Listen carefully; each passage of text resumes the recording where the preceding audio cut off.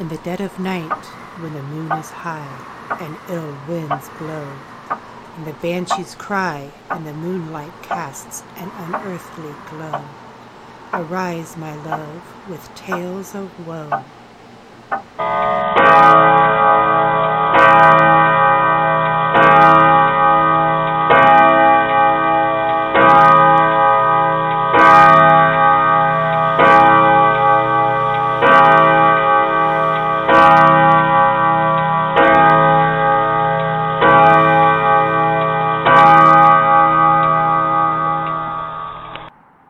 Good evening. It is 12 midnight, the paranormal hour. Welcome to Ghost to Ghost. I'm your host, Chief Lawson.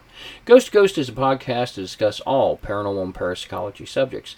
You can find Ghost to Ghost on all major formats, so tell your friends, tell your family. Come listen to Ghost to Ghost. Tonight's topic is Doppelgangers. Tonight's guests are myself, Andrew, our Chief of Staff of Spirit, Jennifer... Hello. Oh, hello. Jennifer, our research manager. Hello. And Heather, our trainer. Hello. Today's topic is doppelgangers. They are paranormal in nature, but are they ghosts? Well, they're technically a twin image of a living person. It wouldn't make sense to call them a ghost because they're not a dead spirit, but they're not really a demon either because they can be extinguished. So what are they? Well, the word doppelganger comes from a German word, double goer or double walker. The term was first used in the novel in 1796 by German author Jean Paul. And the novel is called Siebenkees. That's a good shot. No, I think I couldn't figure that one. I can't pronounce that. I apologize. However, this is not the first application of this idea. The thought of a double goer goes back to ancient times. It could be found in most cultures in some fashion. Egypt has the Ka, which is a tangible spirit double and has the same memories and feelings as its original. The Ka is one of the different components that make up the soul. It represents a person's personality. The Egyptians have a myth story that involved the Trojan War, and it's called the Greek Princess. And just a quick quote from that story. By the will of Amun-Ra, the Ka of Helen was drawn forth by Thoth and sent with Paris for a double, a mere spirit form. Did you of the Aquacia fight and Troy fall? Menelaus took Helen in his arms and held her as if to feel whether she were shadow or woman. Did you dwell here all these years while Paris carried a mere thing of air to Troy? Have we fought and died for a mere likeness, not a real woman? The Norse have the Vardagur. It's defined as a like a premonition kind of sound or a sight of a person before that person arrives. And witnesses believe that they have seen or heard the actual person before they actually get there. Kind of like a bilocation or a deja vu type situation. Old World Europe and Great Britain have changelings and trolls and fetches. I think we've all heard those before. Mm-hmm. These can be seen as a form of doppelganger. Especially fetches, sometimes known as shades. They are almost always seen as a death omen for the person whose image the fetch was said to look like. Native Americans also have this in the form of the evil twin. These twins express the opposite sides of a person, the child of the sun versus the child of the water, and it represents a duality within oneself. So, if doppelgangers are not ghosts in the sense that we think of as the spirit of a person who has passed, then what could they be? Well, let's look at the options here, shall we? Well, are they death omens? It's often assumed that if you see a doppelganger of someone else, it's a warning of that person is going to die or at least become very ill. If you should be so unfortunate to see your own doppelganger, then you will soon die. Could they be time slips or possibly time travelers? Well, the Native Americans' idea of an inner duality is right, and the doppelganger could be an astral projection. It could be something darker. It could be a mimic or a trickster type. Some might say demonic. But let's go ahead and take a look, maybe some of the accounts in history, and see if we can place these into some categories. I'm going to go back and throw out the astral projection option. What do you think? Is that possible? Astral projection? So the astral projection is going to be the case of Emily Seiji. This is probably one of the more famous cases, actually. It's also one of the most interesting. Her story is all over, and several articles about doppelgangers all over the internet are going to talk about her. She was a teacher who, in the 18 years of teaching, she had 16 posts. Possible reason for her inability to stay in one place for long may be because she had a doppelganger constantly with her. In 1845, she was teaching in Latvia at a private girls' school, and she was a very well-liked teacher, but the students would become very frightened of her. One day, as Emily was doing lessons on the board, a second Emily appeared behind her, mimicking her movements. This also happened again in the dining hall at mealtime. The incidents began to happen more and more often, and one day, when they all knew that Emily was working in the school garden, the girls were taking a sewing lesson. The sewing teacher stepped out into the hallway, and Emily's double suddenly appeared at the head of the classroom staring at the girls. Emily soon lost her position due to this. What's really interesting, and why this is under the astral projection idea, is that the students would state that whenever the double would appear, Emily was never aware of it. Her color would drain from her face, she would become very tired, and her movements would be very lethargic. Jennifer, tell me about death omens. What doppelgangers and death omens? Well, Catherine the Great. There's a story about her with a death omen. There's an account where she walks into her throne room one day and sees herself sitting on the throne, and she orders her guards to capture and kill the imposter. 2 weeks later, Catherine's dead from a stroke. Wow. Then the more famous death omen is involving Percy Shelley. Percy Shelley is the 1800s, lived in the 1800s, was the husband of writer Mary Shelley, Frankenstein fame. Percy was known to have told his wife Mary and their friends that he had seen and spoken to his doppelganger, who would taunt Percy. Their friend Jane Williams, who was staying with them, recounted that she would see Percy pass by her window. Now, that led to a dead end, and nobody ever came back the other way. Percy would tell Mary that on one encounter, his shade actually lured him out of the manor house and out to the seashore, where it tried to lure him into the ocean. A few weeks later, Percy drowned when their boat sank during a storm. Now, Jennifer, how about going back to the idea of it being a time slip? Well, Wolfgang van Goethe, who's the author of Faust, and a scientist, was delving into morphology and botany and meteorology. He's actually a very interesting man. He wrote of his own encounter of his doppelganger in his autobiography. He claimed to have met himself coming and going while on horseback. He was leaving a girl named Frederica, who we didn't want to leave, and he was really sad and downtrodden, and he saw a horseman riding toward him. That was his exact likeness in every detail except for the clothes. This double was wearing a gray outfit with gold trim. They were not clothes that he recognized as anything that he owned.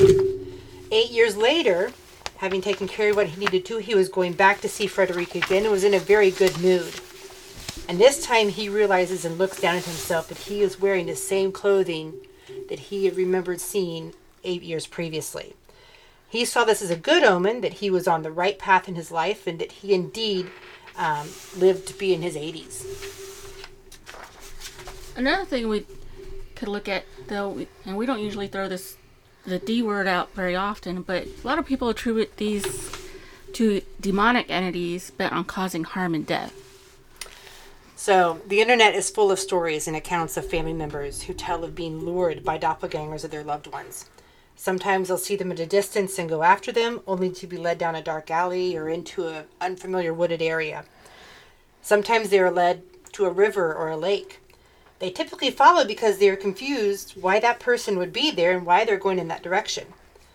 The stories recount that they were stopped by following out of a sense of unease, or they turned around to see their real loved one in the opposite direction. Or sometimes the real person will call out and say, "Where are you going?" And that stops them. Other times, a person can be lured by the sound of a loved one's voice calling for help. Now, these are not traditional doppelgangers, but it kind of fits into that category, possibly. You know, if you look at the scientific take on doppelgangers, we've always had someone that's come up and said to us. I've had it said several times, actually, that if somebody looked just like me, they knew a guy wanted to know if I had a brother. And this was years and years ago, and they swore he lived around Bloomington. I'm sure he was a college student from some other state, but they swore up and down that they saw someone look just like me. You know, it makes you wonder, you know, a little bit, but is it possible you have a twin out there? I mean... You know, I'm sure everybody has had that happen to them at one time or another, right? I know it happened to me Sure. as well. In 2015, biologist Tegan Lucas in Australia, she did a study where they measured and compared faces with 8 distinct facial features. They found that the chances of someone matching in all 8 is 1 in 1 trillion. This means there's a chance, but it's not a very good chance. You know, Jennifer, it's funny you mentioned that everybody has a twin.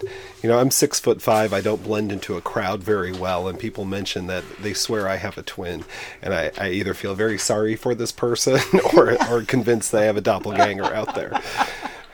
But there are very real conditions, actually, that can explain doppelgangers.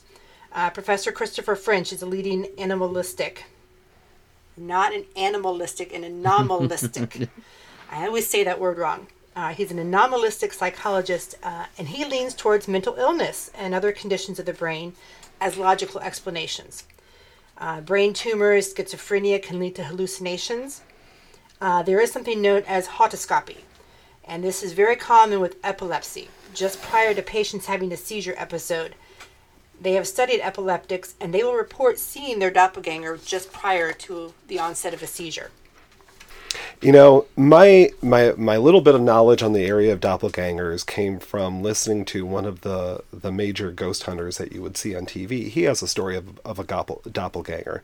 And in his, what he tells is he found one in one of his investigations that the doppelganger and the subject could never be in the same room together, and the doppelganger can't touch you. Mm-hmm. And they actually had to trap the doppelganger down a hallway with their body, making their body, because the doppelganger couldn't touch you while the other person came into the room.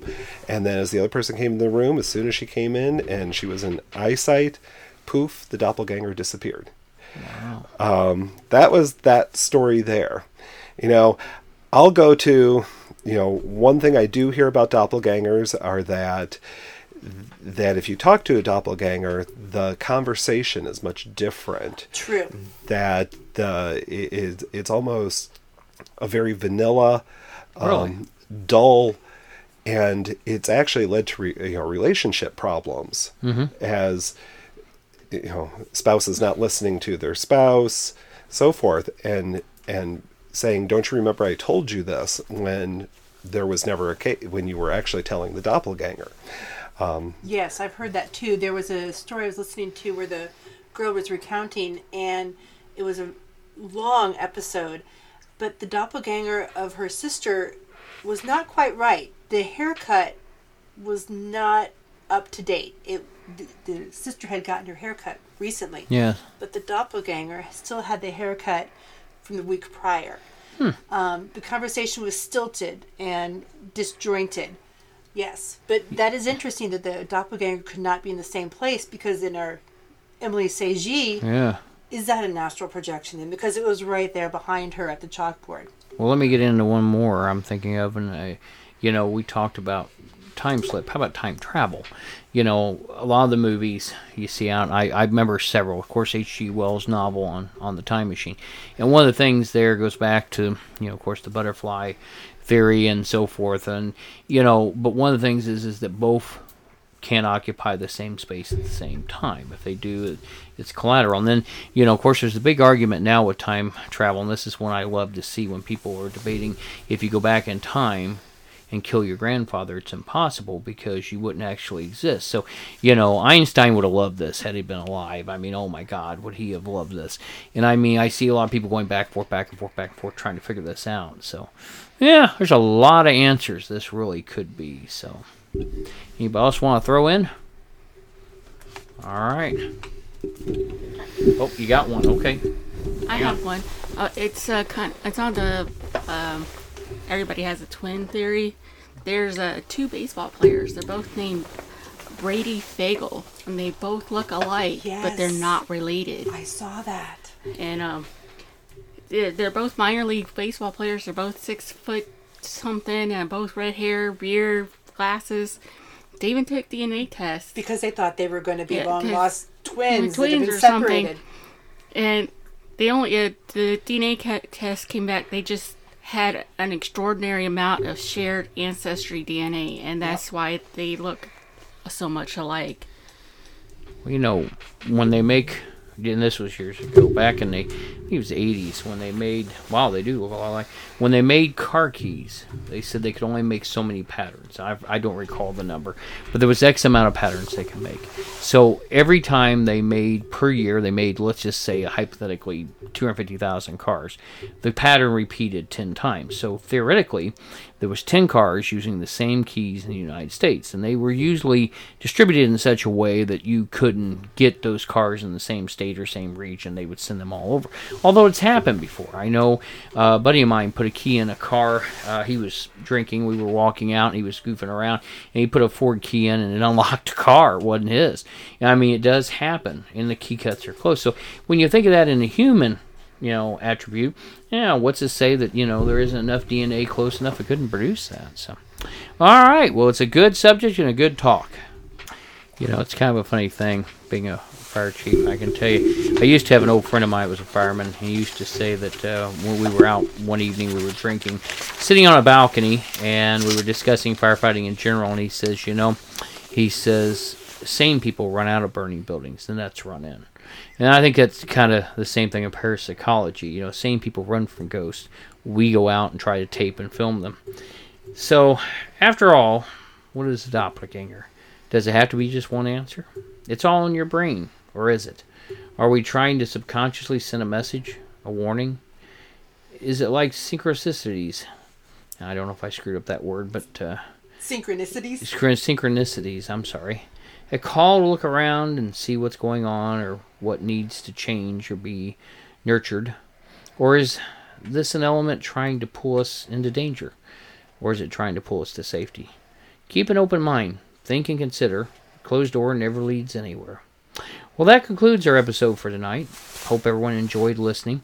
It's a lot of fun to do these. So, as we get ready to part for the evening, I want to thank Jennifer again for her research, and Andrew and Heather for being on the show tonight. So, good night, folks.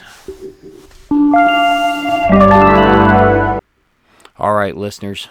Welcome to Ghost Story of the Day.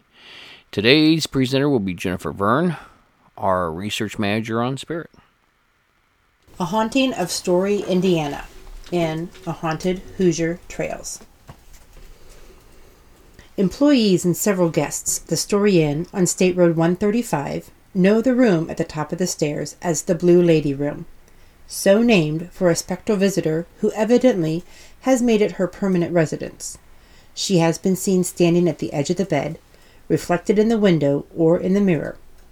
One worker who has been employed by the inn for more than 10 years saw a metal coffee pot fall off of a cabinet with no one near. She has also seen another ghost in the inn.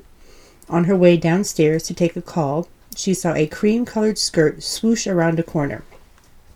When she reached the bottom of the stairs, no one was in sight, and there was no other way out. A picture of an old lady dressed in dark 19th century clothing hangs on the wall behind the service desk. It seems to have a life of its own. One of the owners commented to an employee, "She sure wasn't very pretty." Suddenly, the picture crashed to the floor. The nail was firmly in the wall, and the wire was intact. Encounters continued to be reported. The aroma of cherry tobacco often accompanies sightings of the Blue Lady dressed in a floor-length gown. Though no one knows who the Blue Lady is, the employees have decided she must be one of Dr. Story's wives, though there's no reason to believe this. The inn isn't the only haunted building in Story. Dr. George Story, the town's founder, built his home on the highest point in the town. Visitors and employees believe his house is haunted. On more than one occasion, the housekeeper has been pinched as she cleans the house. She's also reported lights on in rooms after she has turned them off, and doors opening and closing without anyone being near them. Thanks for listening to Ghost. Again, I'm your host, Chief Lawson. You can find Ghost on all major formats on the 15th and 30th of the month at midnight. If you'd like to be a guest on the show, maybe have a question or subject you'd like to ask about on air or be used on the show, please email us at ghosttoghost@spiritindiana.com, ghosttoghost@spiritindiana.com. I want to thank my production staff on Spirit, Jennifer Verne, our research manager and our producer, and Heather Lawson, our trainer on Spirit and our podcast director, for helping make these podcasts possible. My chief of staff, Andrew Brooks, for his guidance and help on the scripts, and everyone else involved. Thank you so much. See you next time. Until then, stay safe and remember the truth is out there. Good night. Ghost to Ghost podcast and its contents is the property of Spirit Paranormal Ltd., all rights reserved. We welcome you to download and play the podcast and share with others for personal use. You may not, except with written permission, use or distribute its contents for commercial use. Spirit Indiana Paranormal, covering the Hoosier State since 2002, Indy's oldest parapsychology investigation group. If you're experiencing what you believe to be paranormal issues, reach out to us for help at www.spiritindiana.com or call our hotline at 317-883-9103. Again, that is www.spiritindiana.com or our hotline at 317-883-9103. Thank you for listening. Take care of yourself and the ones you love, and be safe out there.